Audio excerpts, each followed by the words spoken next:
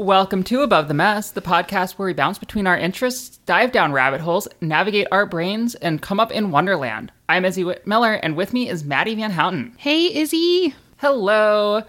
Just first, I'd like to address that as we're recording, a draft of a majority opinion just leaked from the Supreme Court, which would overturn both Roe v. Wade as well as later Casey. If you haven't already, now is the time to make ourselves heard, as we demanded an end to this attack on women's rights. We'll have a link in the show notes for more details, but for now, on with the show. Maddie, I hear we have some follow-up? Yeah, it's not really like nobody sent it in, but after we talked about it, I suddenly had that effect where once you talk about something, you hear about it a bunch of times. It's got a name. I don't remember what it is. It's like something about like you see it like in groups of threes. I don't know. It's some weird German word too, I'm sure. Anyway, we talked about traveling with AirTags to make finding your luggage easier, and so you can't lose it. And I saw, I kid you not, like 3 screenshots of people who have been traveling with their AirTags, and they'll get like weird updates that their suitcase is in the middle of the Atlantic Ocean just because the geotagging does not, like, it's bad. At least when you're not near a bunch of cell towers. And I just thought that was hilarious that I saw it after we talked about this. I'm going to try to keep my luggage from being in the middle of the Atlantic Ocean. I'm going to totally mispronounce this, the Bader-Meinhof phenomenon. That one! You found it. How did you find that? How did you Google that? See something constantly after knowing it. Oh, yeah. Okay. That's a good way to Google it. I'm going to always forget the name of it, but now I'm going to see the name of it like 3 times the next couple of weeks. Yes. Yes, you will. Yeah. Exactly. So that was our only piece of follow-up, mostly because I posted our episode late today, and so people still haven't listened, but that's okay. Gives us time to actually catch up on the follow-up before we record our next episode. I totally did it on purpose. Woohoo! But yeah, that was just a little thing. I thought it was like freaking funny that I saw people traveling with AirTags as soon as we talked about it. So they're super convenient. They sound convenient, and I feel like I need a bunch, but I keep forgetting to prioritize them on my budget. They're pricey if you don't have a specific need for them offhand. Like, yeah. I'm glad I got them, but they were kind of expensive.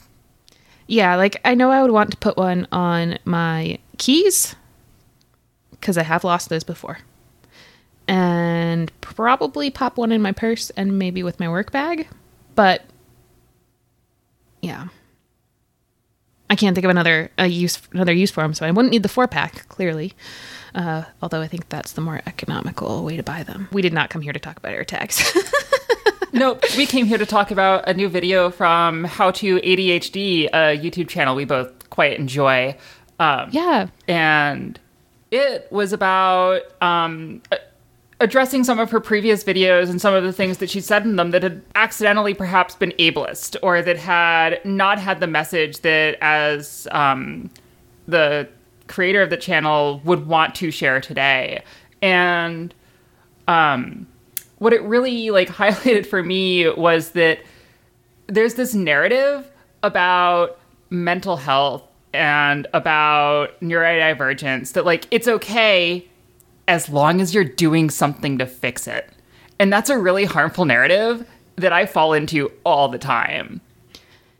Yeah. I am constantly doing this to myself at the very least, and I'm sure I've done it to friends or people I care about where I'm like, it's okay to have depression as long as you're talking to someone about it, or it's okay to have anxiety as long as you're like trying to manage it, or in the case of this, it's okay to have ADHD as long as you're trying to change how your brain works so you can get work done. It's like, okay, I felt called out by the video, but like in a good way. Yeah. Like in a way that like points out a thing you do that you can let go of and be happier for it. Yeah. It was like, hey, I realized me, and honestly an expert in this neurodiversity experience, that I was doing this thing, and I just wanted to point it out to you and say that I'm going to try to stop doing it, and maybe you should stop trying to do it too. Like, I thought that was a nice way to put it, and yeah. The thing that like the way I would kind of summarize this video is that she was talking about how right now the standard is conditional acceptance of ourselves and others along like the lines of like, as long as you're trying to do something about it, when what we really should be talking about is actual acceptance. And it reminds me of, there's this new-ish, by new, I mean, it was created in the 1980s. So it was relatively new for the field of psychology. It's a field called ACT. It's acceptance and commitment therapy. And it's all about just saying like, I accept that I am the way that I am, and I'm just going to commit to living my life as is. And I thought that this kind of radical acceptance is becoming so much more mainstream, and I love it. Absolutely. There was a really good book on ACT that I read fairly recently, but I wish I could remember the name of. Was it A Liberated Mind? Yes, it was. Yeah, written by yeah, it was written by the guy who I want to say like invented it, but do you invent a therapy? I don't know if it's an invention, more as like he studied a bunch of people and figured out some stuff. Yeah, it's like math, right? Is math discovered or invented? Is psychology discovered or invented? I have no idea. I have no idea. So he discovered / invented this new therapy, wrote a book about it. It's pretty good. It can get a little dry. Mm-hmm. But I think that's because what he's trying to do is show you how it works before he tells you how to do it yourself. Yeah. And, like, there were a lot of really good techniques in that book. But, like, the thing is, like, it's also important to be okay with yourself not being in a place where you can apply those techniques right now. Yeah. So it basically, this video just reminded me of getting to the stage where you are literally just accepting. Like, absolutely. I think in the book he talks about his own experience. I believe his main issue was anxiety. And by issue, I say that like it's a bad thing. No, he just had anxiety around some conflicts at work, right? And he kept trying to ignore it, and it made the anxiety worse. So he just decided to say, yeah, I've got anxiety. And that like helped immediately. So he wasn't saying like, yeah, I've got anxiety, but I'm going to work on it. It was just like, I've got anxiety. Cool. And I think that's this first step. Like this How to ADHD ableism video reminded me of that a little bit. And like, I especially like the way she phrased it. How did she say it? It was something like, up until recently, I had never felt that I was okay as is. Like, she didn't think that she would be accepted as herself. And, like, let's be honest, I felt like that for a really long time. Have you felt like that, Izzy? Absolutely. And, like, we're in a world where, like, to, say, be employed consistently, I am constantly having to deal with the fact that my mind doesn't easily fit into that, like, come in the same time every day, be productive the same amount every day, go home the same time every day space. And it's like, it would be so much better to build a world that I fit into than to say to everyone with ADHD, change yourselves to fit into this world. I 1000% agree. I mean, we already have a couple of like ways that we could do this, right? We've got people working from home. Why not just let those people working from home, like as long as they're doing the work that they need to do, work when it works for them? Like, what's the point of punching into a clock? Like, for me, I think we've talked about this before. I am productive for like 2 hours in the morning, unless I get interrupted by a meeting, every single freaking day of my life. Goodness. I didn't have any meetings today. It was so weird. Jealous? Yeah, I'm jealous. So, like, as a developer, I have to do those Scrum things, stand up every single morning. And mine is at 9:45, which means when the clock ticks over to 9, instead of being able to focus until my typical time of like 10 o'clock, like I can go from like 7 to 10, no problem. My brain goes, you have a meeting coming up soon. You better stop what you're doing so you don't miss it. And I'm like, there goes my productivity. And then I can't get back into the swing of things until about 3 or 4 p.m. So, but like going one step further than like, what's the point of making people come into the office? Or what's the point of making people work specific hours? What's the point of work? Yeah. Okay. Actually, you want to know, I just listened to a podcast episode. We were worried we weren't going to have enough to talk about today. My gosh. Anyway, I just listened to a podcast episode from the podcast called The Happiness Lab with Dr. Laurie Santos, who is also a psychologist, and she studies what in our lives affects our mood, right? So it's all about like increasing our net happiness. You know, she says happiness is like an emotion that comes and goes. Like you always have to be filling your tank back up, you know, to stay happy. And here are the tools and tricks. But she did an episode about who is happy at work and who is not. And the reason, oh my God, the reason that our jobs like bore a ton of us is because of this one guy who thought that we were all like rats and would only do things if we had motivation like food. There is so much like bad pop psychology and paternalism in labor. It is ridiculous. Yeah. Like, Izzy, I don't know about you. I'm not motivated by like promotions. I'm motivated by, ooh, that looks fun.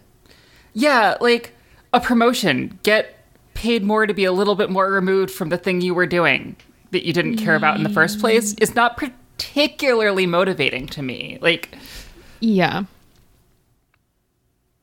And in that episode, I believe the psychologist who is studying people who are happy at work said it's something like only about 15% of the population is actually happy with their jobs. I believe it. Of the United States. And I'm sorry, but that's really sad. So like, yeah, it's not working for the neurotypical people either. Can we just say that? I mean, even if you're super passionate about the thing you do, work itself is such a fundamentally coercive relationship that if you get interested in a slightly different way of doing it, or are interested in a different aspect of doing it, or any of these things, it's too bad because your boss has the final say about the way you do it. And if you don't go along with that, then you're out of work. And that's a pretty big stick to hold over people when the vast majority of the country is renting, when the majority of workers are living paycheck to paycheck without significant savings to absorb something like losing a job. And to just say that that doesn't color how people experience work is completely missing the point. Yeah. So needless to say, the guy who thought we were all like rats and needed nothing except money to want to work or to have to work. He didn't think anybody wanted to work. And so I'm going to use a different word than work because it makes me sad. Humans like to do things. Just in general. Like, I don't know about you, but I like to do things. I do things all the time. Absolutely. We like to make positive changes around to the world around us that make our lives better, that make other people's lives better. We've gotten so caught up in this world where capitalism is the only way of doing this, with everything being commodified, that we forget how many cultures have lived without any concept of paid labor. That's true. And so often these societies are cast as like primitive or otherwise like not as good as capitalism. But this is a constructed narrative by people who are trying to convince everyone to do capitalism. Yeah, that's a good point. And when you look at things like indigenous food forests, where so cool. people over generations did labor to sustainably change the world around them so that it just made food for everyone. I want one. I want to work on that. Actually, I have news. I bought some passion flower seeds so that I could start to do that. Because I found out that our little woodland around the pond has like 5 or 6 edible things already, and passion flower is native to South Carolina, so I was like, let me get some and just plant some where it would grow. Awesome. So yeah, like back to the point, we don't need money to be motivated to work, right? Like most people, I'm not sure I have statistics on this, so I'm hesitating. Most people if you gave them all the time in the world and you gave them enough to eat and, you know, all their basic needs, they would get bored with Netflix in about, I don't know, 2 days. Yeah, like, maybe a week. Maybe a week, like depending on how burnt out they are. But like, I can't even take like my weekend. Like I can't even sit on the couch for like 6 hours. You know what I mean? Mm-hmm. Like I will just like be there and I'll be like chilling. And then all of a sudden I will jump up and I'll be like, I got to do something because I'm going like stir crazy. And it's like, so my limit is 6 hours without doing something. And you know what? If we have everything we need and you want to sit on the couch for 6 hours, you can sit on the couch for 6 hours. Yeah, that's a good point. Like, so like, even that, it's like, because people argue about the laziness all the time. I just feel like, but that's a good thing. If people can sit on the couch all day if they want to, like, that's a good thing. We have the resources. Yeah, I think, so this is internalized, like, not work ethic. What am I thinking? Anyway, it comes from decades of fighting against the narrative that if we just give people health care and a living wage and whatever, they'll be lazy and not do anything. Yeah. And it's like, if we give women bodily autonomy, they won't start families. I just can't even. That's so not true. No, yeah. It's okay. It's okay. But like, clearly it's still affecting us. Yeah. Like the other thing with labor, though, is labor has value. But value isn't just one thing. Like, think about a sandwich. A sandwich might be worth $5, but the value of a sandwich is also that you can eat a sandwich and it keeps you alive. And those things can't be easily converted between each other. Like $5 you can't eat to keep it alive, and $5 of sandwich is different than $5 of gourmet food. So you have the use value of the sandwich, that you can eat it, and you have the exchange value that you can give it to someone, they'll give you $5. Chair's got this. Like, you can sit in it, but once you sell it, you can't sit in the chair anymore. So you get one or the other. And labor's the same way under capitalism, right?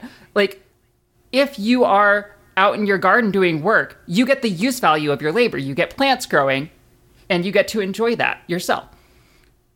If you're working for someone else and they're paying you for your labor, you're not getting the benefit from that, right? Because the benefit in almost every case of being paid for labor under capitalism is profit to shareholders. Yep. Or is producing things that you yourself don't directly use.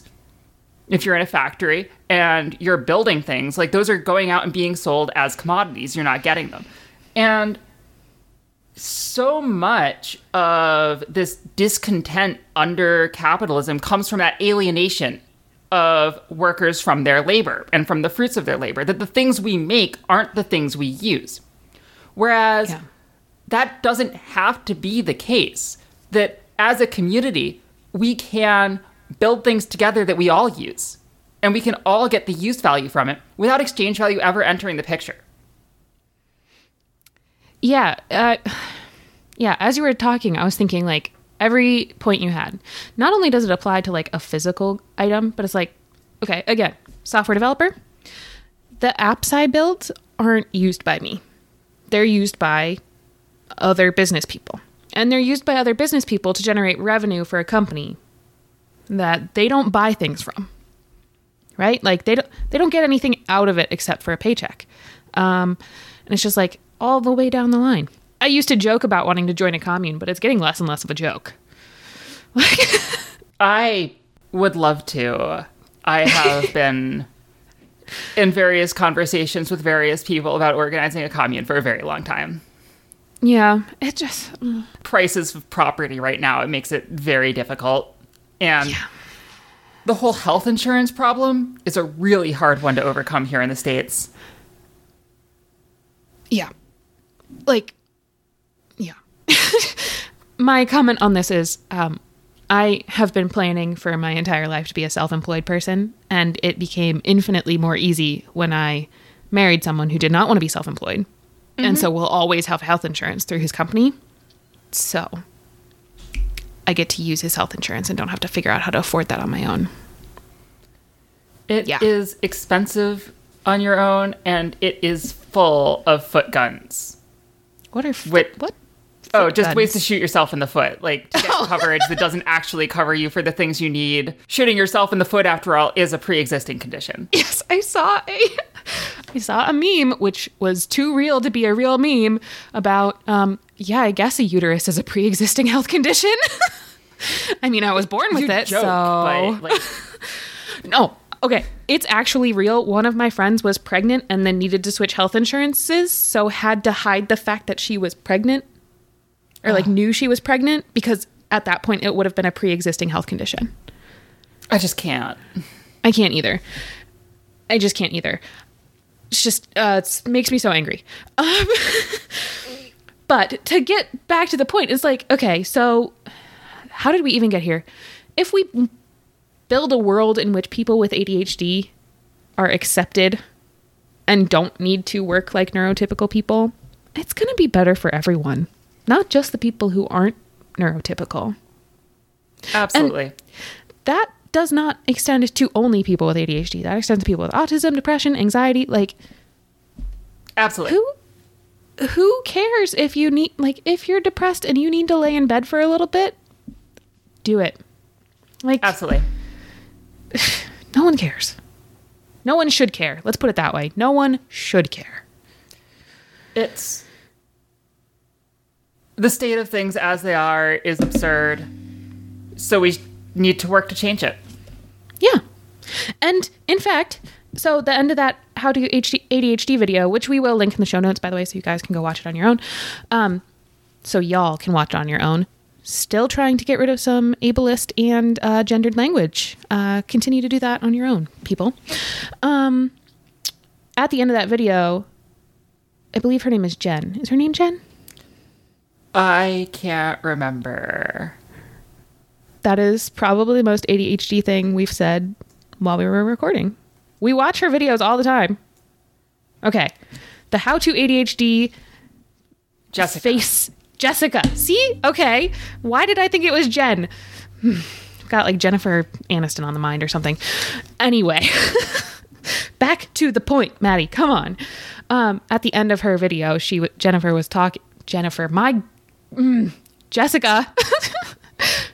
talking about how going forward, she wants her How to ADHD video to be a place where people are fighting to make the world accepting of others who don't fit the current one. And I think that is the biggest and best and most amazing goal. Absolutely.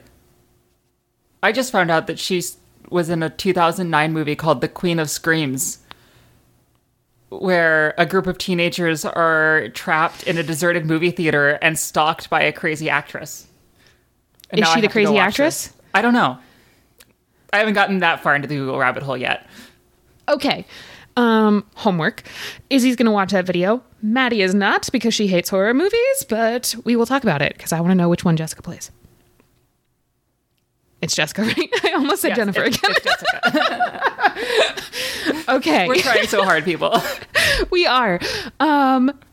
Yeah, so that was a really good video, Izzy. I'm so glad you sent it to me, because usually I just like pop it onto YouTube every once in a while and like catch up on all the videos I've missed. So it would have taken me a couple of months to see that one, I think. And I think it was a good one to watch for us. Mm-hmm. Moving on through our show notes document, looks like you finished your first pass edit of your book. I did. Speaking of creating a world where I'm happy. Heck yeah. I got through all 409-ish pages of my book. And it was mostly grammar and sentence edits, which is amazing. Like, I have to cut a couple scenes. I have to add in a couple things. I'm changing the characterization a little bit of one character, and that's it. That's so exciting. Not massive rewrites. I'm very proud. I'm very happy. And I think I'm going to be making my June 1st deadline. This book, this edit process is going to be my focus for the next, 2 weeks for our listener, month for me. But I'm really excited. I hope that all the edits go well. I'm excited to actually write again because I've been in the editing phase for so long. I haven't written any scenes, so hopefully I'm not rusty. But I'm super excited. So that was a good thing that happened. And on the other end of the spectrum, where I did not have something good happen and created a world I hated more than anything, was I was told I had to go back into the office 3 days a week. Oh, no. Because the building that they've been building for forever finally stopped getting delayed. And they were like, yeah, everybody come in on the 18th of April. And I was like, oh, no. And my boss was like, okay, 3 days a week. You guys know the drill. So we did that. And it was terrible. My desk was right next to the kitchen. So anytime anybody had problems with the Wi-Fi or wanted to talk to me, no matter the signals I was giving off, there I was. It is amazing how many people will just try to talk right through over-the-ear noise-canceling headphones. I had a man come up to my desk where I have there's a panel so that I can't be looking at people. And he knocked on it while I was wearing my over-the-ear headphones. And I was like, must be an emergency. Took off my over-ear headphones. And he goes, is this actually noise-proof? And I was like, are you serious right now? That was worth the interruption. Yeah. I couldn't get back into things. It took me less than 24 hours to send my boss an email that said, I have gotten next to nothing done in this godforsaken cubicle. Let me go home. And he's like, put in a request. We'll talk about it. But you still have to come into the office. And then we kept doing that. And then a week later, literally to the minute, found out that there was a sales conference going on at my office. And so there were 200 strangers who had no boundaries. So, oh boy, I messaged him and I was like, yeah, I keep getting interrupted. I keep getting asked how to get on the guest Wi-Fi network. This is not my job. Can I please work from home? And he's like, let me ask someone. And I'm like, who do you need to ask? You are my boss. You're not even in my state. Just let me go home. It's such a strange hierarchical fantasy in modern offices and modern work. It's like we just accept the sheer amount of control that our employers have over us. Like, it's such a contrast between this purported democratic ideal and the majority of our time spent in these tiny autocratic kingdoms. Yeah, that's a good way to put it. Sure feels like it, because it's like no one on the team wants to be in the office. I think my boss does because he's got a family at home that's loud. So it's like, that's your choice, though. You do that for you. The rest of us are pretty content at home. Anyway, so I requested to work from home, and that got approved temporarily while they continue to see if I'll actually get to be able to work from home for the rest of time. Meanwhile, the other 3 developers on my team all also requested the same things, because our productivity as a whole went straight down. Oof. It's like, you did this to us for why? Like, were we being bad workers at home? No. It was just, you need to be in the office because of the magic, where you'll bump into someone in the hallway and get an idea, and it's like, none of these people in this building have anything to do with any of my projects. Yep. And that's a great justification, but it is just as much about being able to walk by and see what's on your screen at any given time. Yep. And I'll tell you right now, it's usually Visual Studio, but that's not what's on my phone or in my ears. You can't control me all the time, people. And that's why we unionize. Yeah. Actually, I don't know if there is a union. I'll look into it. Yeah. Anyway, so those were the 2 things that happened to me. Tech workers unionizing is slowly starting to become a thing, which is great. Mm-hmm. And I highly encourage everyone in any role to look into what unions are active in your area and to get involved. Yeah. Workers' rights and all that. They're good things. I used to have such a bad opinion of unions because of more of that propaganda about people being lazy. There have been such a concerted campaign against unions for decades in the United States.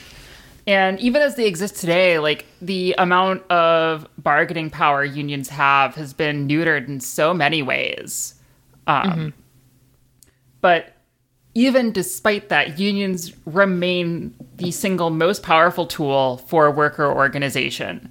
And while it has reached a point where there are some unions which have been co-opted more than you might like, and it is definitely a thing that you need to be aware of and pay attention to when... Oh, goodness. I was fiddling with my AirPods, and I just saw a thing that was like, your default microphone or speaker has switched. And I'm just going to go check. Okay, I'm still recording. Oh, man. Anyways, look into your union. It's probably good. Some of them aren't. Most of them are good. Join a union. Yeah, there you go. Yeah. And I'm going to put the AirPods down. That's probably a good idea. Just so our users can get an idea of what we've both been doing, I've been fiddling on and off with the strings on the hoodie I'm wearing, my pen, my hands, and Izzy's been doing her AirPods. We are always fiddling, people. Yep. Which is why you every once in a while hear me drop my pen on my desk and make a loud clattering noise while I try to make it not make a noise. I'm a very fidgety person. Me too. It's nice. It gets out the extra energy. Mm-hmm. So yeah, that's what's been going on with me the last 2 weeks. But Izzy, I'm really intrigued by this word in the show notes. Runeterra. Yeah. I need you to tell me about it. So I mentioned I started playing Magic again, and I love Magic. It is a great game that you can play in a lot of different ways with a lot of different people, and it's very expensive. Yes. Which frankly sucks. The game should not be as expensive as it is. But I did recently find a new trading card game that's digital only called Legends of Runeterra, which takes place in the League of Legends universe, which was a major turnoff for me at first, until I watched Arcane on Netflix, which was really good, and I would highly recommend it. Is that also in the League of Legends universe? Yes, it is. All right, I'm writing it down. I don't know what League of Legends is. That's for the better. Is this the thing my brothers used to like shout about? Like, it's like LOL. Yes, that's it. The really toxic community. Apparently, it has really good and really deep lore. And so I like that. I don't like the toxicity. Yeah. So Legends of Runeterra is League without the League. This sounds fun. It's just a really beautifully polished, very fun card game that's incredibly inexpensive to play. I haven't put a cent into the game yet. That's amazing. So, like, in contrast to Magic Arena, where you make progress by just getting boosters and opening boosters and hoping you get the cards you need, or hoping you get the wild cards you need to exchange for the cards that you do need, Runeterra is just super generous in the free-to-play.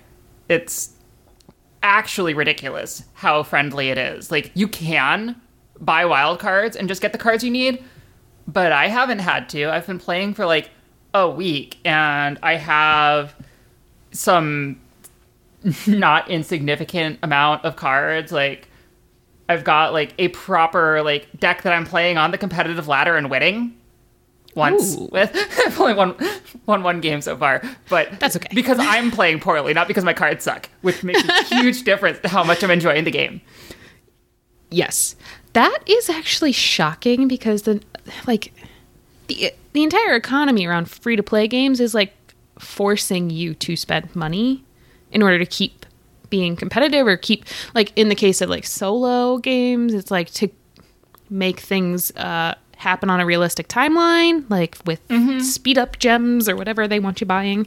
So it's actually shocking to me that you haven't spent any money on it yet and are able to be competitive. That's amazing. It's really fun. I'm having an absolute blast. Would highly recommend it. Would also highly recommend Arcane. I was not expecting to enjoy a League of Legends spinoff, but here we are. So, okay, tell me more about Arcane. Is it like, it's not like people playing League of Legends? No, it's a League of Legends prequel. So it's exploring a bunch of the characters' backstories before, like, the time of League. I didn't even know there were characters in League of Legends. I thought they were just, like, types of people. Like clans. And the champions, like, are the legends, I guess. All right, I'm here for it. I might try it. Would recommend. All right. You can get, like, even if you were going to spend money on it, you can get such a good taste of the game before spending a cent that you know it's what you want to spend money on, which I'm so for. Almost all of the purchases are just cosmetics, which is, if you're going to monetize a game, like, that's the way to do it, right? No loot boxes, no deceptive things. Just, like, you want things, like, here's how you can give us money to get them. Otherwise, you will get them in time, and you will be able to play the game. It's great. I'm here They've for got, it. like, tracks that you get to pick from. So, like, if you like a certain region, because all the cards are divided into regions and it affects the deck building, which is another actually pretty cool thing of this game, is how the decks are built. But, like, you get to pick which region you want to get cards from. So, like, of however many cards there are in the game, you're getting ones you care about. Oh. Which is just great.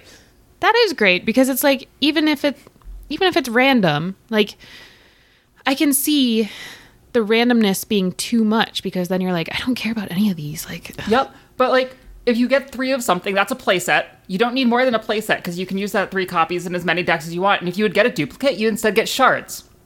And shards are, like, an in-game currency that you can use to buy other cards. oh, I like that. Right? I like that.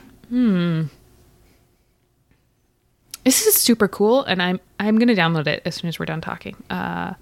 You may not hear from me for 2 weeks. Yeah. This might be This a is bad one of thing. those games where, like, I think the reason it's not, like, enormous right now, because, like, it's way better than Hearthstone, in my opinion. Like, sorry, Hearthstone players. But your game is a money grab, just as much as Magic Arena is. And this is, like, super interactive with your opponent, because, like, every time you do something, the priority switches. So it's not, like, got turns exactly. It's got rounds where, like, one player has the ability to attack on a given round. That alternates, but you're always, like, playing cards and always interacting and always, like, in that little interactive game of, like, am I doing this now with this timing, but my opponent's going to get to respond before I get to do my next thing. And it's a really good gameplay loop. Okay, this sounds really intriguing. And, like, I think it would be a much bigger thing if it weren't for the League connection, because that definitely put me off. And I'm glad I got over that. And I would not be surprised if it puts other people off, because, oh goodness, League? Like, I have never heard my brother swear so much as when he was playing League. Yeah. I think the one exception for my brothers might have been RuneScape. Do you remember that game? Did I you ever remember play that game. I played that game. I played that game way too much as a kid. Me too. One time my brother asked me to watch his character while it was in, like, this area where you can get killed by things. The Wild or something. Like the PvP area or the... I don't know. I don't remember. It might have been PvP. I don't know. He was like, I have to, like, go do something. Can you just watch my character and not die? And I was like, I am not good at this. And then he died, and he cursed, like, the longest string of curse words I ever heard out of his mouth. Which, to be fair, I felt really bad about. But yeah, so that might be the only exception. But otherwise, yes. It seemed to bring out the worst in the players for some reason, and I don't know what the reason is behind it because I never got into it, but yeah. Like, I definitely see the appeal of something like League if you're playing with a bunch of friends and you're like, because you get to play as a team together. Mm-hmm. But if you don't have friends and you're getting into the game and you're playing with strangers on your team trying to do, like, a really, what is a complex strategy game where each player has a specific role with complicated communication, like, it gets toxic real fast. Yeah, you get the people who are like, you're being bonehead, in less nice terms. Yes. Or you get the people who are like, you're being meanie pants. Mm-hmm. Yeah, I can see the that people who are bad at fast. the game, so they're queued with the other people who are learning the game, but think because they're queued with other people who are new that they're the reason they're losing and not their own skill. And so they blame everyone they're playing with. Like, that's a whole... Anyways, for two people who have never played League, we both have a lot of opinions about it, apparently. I just have opinions about online gameplay with strangers in general. Like, I have a lot of fun playing Mario Kart online with friends, right? Because that's hilarious. Even though I stink at it, like, it's hilarious to play with friends. I never got the appeal of playing with strangers because you're just getting mad at someone you can't, like, you don't know them. Like, even, like, Call of Duty, like, I never understood it. I just wanted to play I just wanted RuneScape to be, like, a fun, like, explore on my own type deal with a bunch of NPCs, but I never got that, so. Yeah. Have you heard the good word about Skyrim? I never got into that one because at that point I was too cool for video games. Hair flip. Well, there's never been more ways to play Skyrim. Can I play it on my phone? God, probably. It's Skyrim. I'm surprised they haven't released it for Game Boy Advance yet. That's a good point. I will look, and I will see if I like it. I'm told that one has dragons. Sounds cool. It has dragons, yes. It is cool. I've never played it either. Oh my goodness. Okay. So, lots of game news that I'm not qualified to talk about any of it. I'm not qualified. I just play a qualified person on a podcast. Isn't that everyone on a podcast? It's true.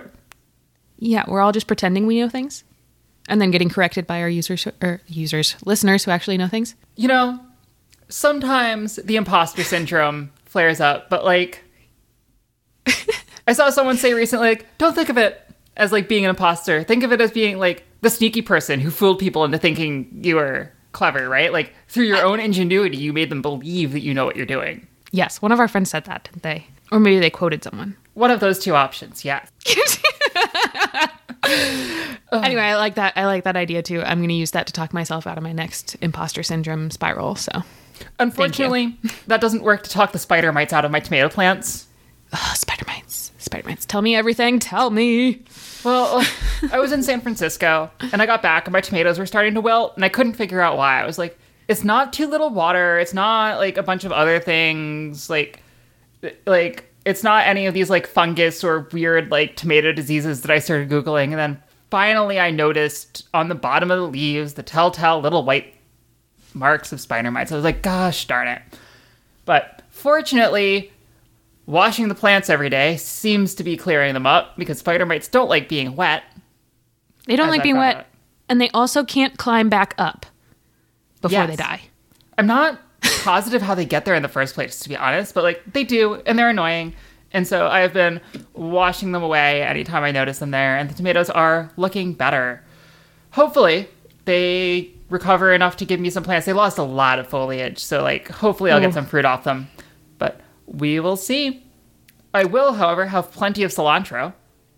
Okay, you need to teach me your secrets because my cilantro never comes up. Okay. It's rude. So I had an entire packet of cilantro that I got, and I tried to start it, and not a single seed germinated. So I was planting chives. I got Tokyo long onion seeds, which were great, and I planted half of a planter box with those, and I was like, in my seed binder. And I saw this cilantro that was like, not a single one of these seeds germinated. And so I just took the packet and I was like, here's half an unused space. I'm dumping the seeds on and whatever comes up, comes up. And a bunch came up. So I guess my answer is dump a lot of seeds in it and hope that it just reseeds continually. Oh, no. Okay. I think I could do this. I will have to check how many cilantro seeds I have. I will just pave. What's the word I'm looking for here? I will just cover the spot I want the cilantro to grow in seeds and just hands off. Actually, I can't do that. The birds will eat them. I'll have to cover them. But same deal. Okay, so that's your secret. Lots and lots of cilantro. What are you going to do with all this cilantro? I'm going to use it in everything. Really? I love cilantro. What do you use it in? I just like... Tacos and guac. I like it on burgers. I like to... I will use it in the herb mix I use when I make falafel. Hang on, you have your own falafel recipe? Well, I have the Serious Eats Easy herb packed falafel recipe from J. Kenji Lopez, who is my my hero of the kitchen. Can you share that one with me? I've Yes. been making it from a packet. Yes, I can. Thank you, Izzy. Okay, herb-packed falafel, banh mi. Okay, these are good uses for cilantro. I like to put mine in salsa. It's good in salsa. Just good. Yeah, it is just good. You can chop I'm it up sorry and to use it as everyone dip. to whom it tastes like salt. It tastes like soap. I am convinced that everyone kind of gets the soap taste, but there are just some of us who don't care. That's plausible. Does it taste like soap to you? See, I wouldn't describe it as like soap. Like, I think I know what people are talking about when they say there's a thing in it that tastes like soap. But like, having tasted soap, as You've a tasted child- soap? I'm as sorry. a child who has used the wrong word in the wrong context, I have tasted Oh. soap. Wait, your parents actually did that to you? You know, I don't remember if it was my parents or like a grandparent or what. Okay. I just know it happened. And it's like one of Okay. those childhood memories where it's just like the soap was the more important part of the memory. Yeah, okay. Sorry, I needed to know. Okay, so you know what they're talking about, but it doesn't actually taste like soap to you? Yeah. Okay. Because I would describe it as the same thing. Like, I can understand why people say it tastes soapy, but it doesn't turn me off of the cilantro. Mm-hmm. And I just wonder if it's like an acquired taste or like... Well, I know it's a genetic component, but I just wonder if these people are just like... I don't know how to put it. Like, it's like more intense for them rather than like it actually tastes like soap. I mean, it's amazing how much variance there is in what people can taste just in general. Like, I can't really tell the difference between like Coke and Pepsi. We were talking Like- about this today. Like, yeah, Yeah. exactly. Like, if you put them both in front of me, like, and I tasted one after the other, I could tell you one tastes different. But I'm not sure I could tell you which is which. Okay, Whereas I'm other gonna- people absolutely can't. Other people could taste one in isolation and tell you exactly which it is. I'm not sure which of those I am, but let's just make this very clear. Coke and Pepsi taste different, people. There are some people who don't believe that, and I don't know what to do with you. Yeah, that's the end of that thought. That's correct. That's true. Lots of people can taste things that I can't taste. Like, I think it's all kind of based on your sense of smell too, isn't it? Like, you can't taste things if you can't smell them. We did Yeah, that well, there's, experiment in psychology. There's like, what's it? Taste buds identify like some of the core tastes, like sweet, sour, umami, bitter. But Yeah. then like all of the rest of the flavors from the aromatics. And it's like that combination of taste and the aromatics that creates like what we think of as flavor of food. Yeah. If anybody doubts this, this is the experiment our psychology teacher did on us. Get a blindfold, plug your nose, and have someone feed you either a piece of raw potato or a piece of raw apple and see if you can tell the difference. You cannot. I'm telling you right now because I ate both of them. You can't tell the difference. Huh. You know, okay, so Alex and I are rewatching The Office right now. Yes. And there's an episode where, like, for whatever reason, they just start betting on everything. Oh, And yeah. there's a character, Creed, who is in the scene eating an apple. And he puts the apple down, and they swap it with a potato and watch him just take a bite of it. Yes. And I had never considered that perhaps she really didn't notice. This is what I'm saying. It makes so much more sense when you know this about it. Okay. I just, like, the other experiment we did was we plugged our noses and tasted onion. And, like, if you don't like the texture of onion, that experiment is not for you. But it also did not taste weird. Like, Huh. the type of onion you're supposed to cook. Like, red onions taste fine raw. Yellow onions, there we go. Got it. Like, the white ones. I don't know. The really potent ones. Anyway. What were we talking about? Cilantro? Yeah. And spider mites. Spider mites suck. Spider mites. I was telling you, I found spider mites on a basil plant that had been growing on my windowsill for like 6 months the other day. And I panicked and threw it outside because it's right next to a bunch of succulents and a bunch of other plants that don't like a lot of water. So I can't overwater them just to get rid of the spider mites. They're horrible. Like pests like this, horrible. They are part of the food chain, but when they're inconvenient, it sucks. Like, it's just, Like, one of the unfortunate things about gardening is when we're taking a lot of these plants that were never really evolved to grow in the environments we're growing them in, then, like, their pests don't have natural predators in the environments they're growing in. Mm-hmm. And so, as a result, we end up with situations like this. Or, like, situations where plants need a lot more water than naturally is available while they're growing. It's almost like we didn't have all the right ideas about gardening when colonists came and displaced the indigenous peoples in the Americas and completely disrupted the agricultural methods and species that they were using. Seems like maybe no. Especially since I've done a lot of research lately on native plants and invasive species and their effect on insect populations, which affects bird populations, which affects other populations. I'm murmuring all of this because I will go down a rabbit hole if I'm not careful. Yeah, I was shocked. I drove to Houston recently for the Texas Eco-Socialism Conference. Mm-hmm. And anytime I'm in a rural area, like, I'm always surprised how few insects hit the windshield anymore. Like, as a kid, it was like you couldn't leave the house in a car without, like, having to clean the windshield. And yes. Now, there's just nothing. There's nothing. Okay.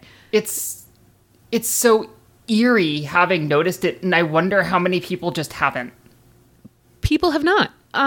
And Izzy, I literally just read this in a book, and it struck me like lightning because I had not noticed.